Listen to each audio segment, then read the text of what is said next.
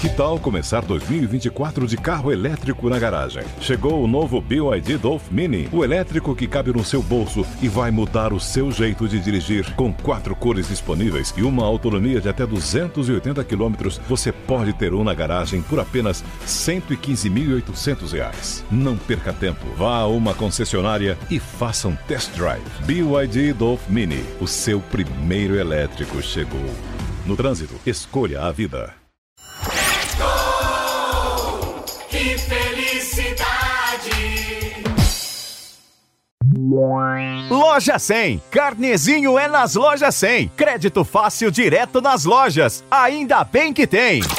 Fala, Nilson César, grande noite a você, grande noite a todos que nos acompanham, começando mais um Gol Que Felicidade aqui pela Jovem Pan, nesta quarta-feira com Copa do Brasil, tem Corinthians em campo, Corinthians e Atlético Goianiense, mais um adversário que o Corinthians já jogou, né, pelo Campeonato Brasileiro e agora enfrenta pela Copa do Brasil. Jogo na Arena, com transmissão aqui da Jovem Pan. E agora nós vamos relembrar o momento corintiano na Copa do Brasil 2018, semifinal, jogo contra o Flamengo. Naquela ocasião o Corinthians passou de fase, chegou à final, não foi campeão, mas fez um grande jogo, uma bela semifinal com o Flamengo. Vamos então agora relembrar Corinthians e Flamengo, Copa do Brasil 2018, aqui na Jovem Pan. Existe Pedrinho domina, limpa, vai bater, agora vai bater!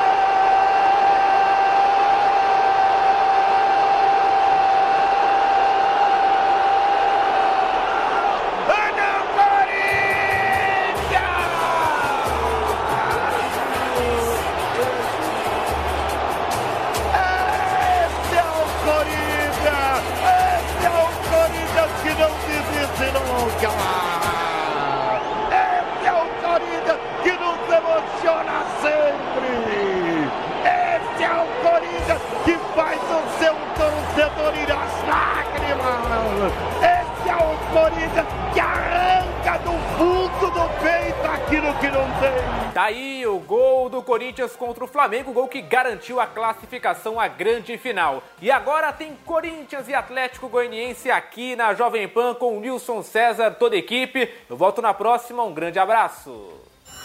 Gol! Que felicidade!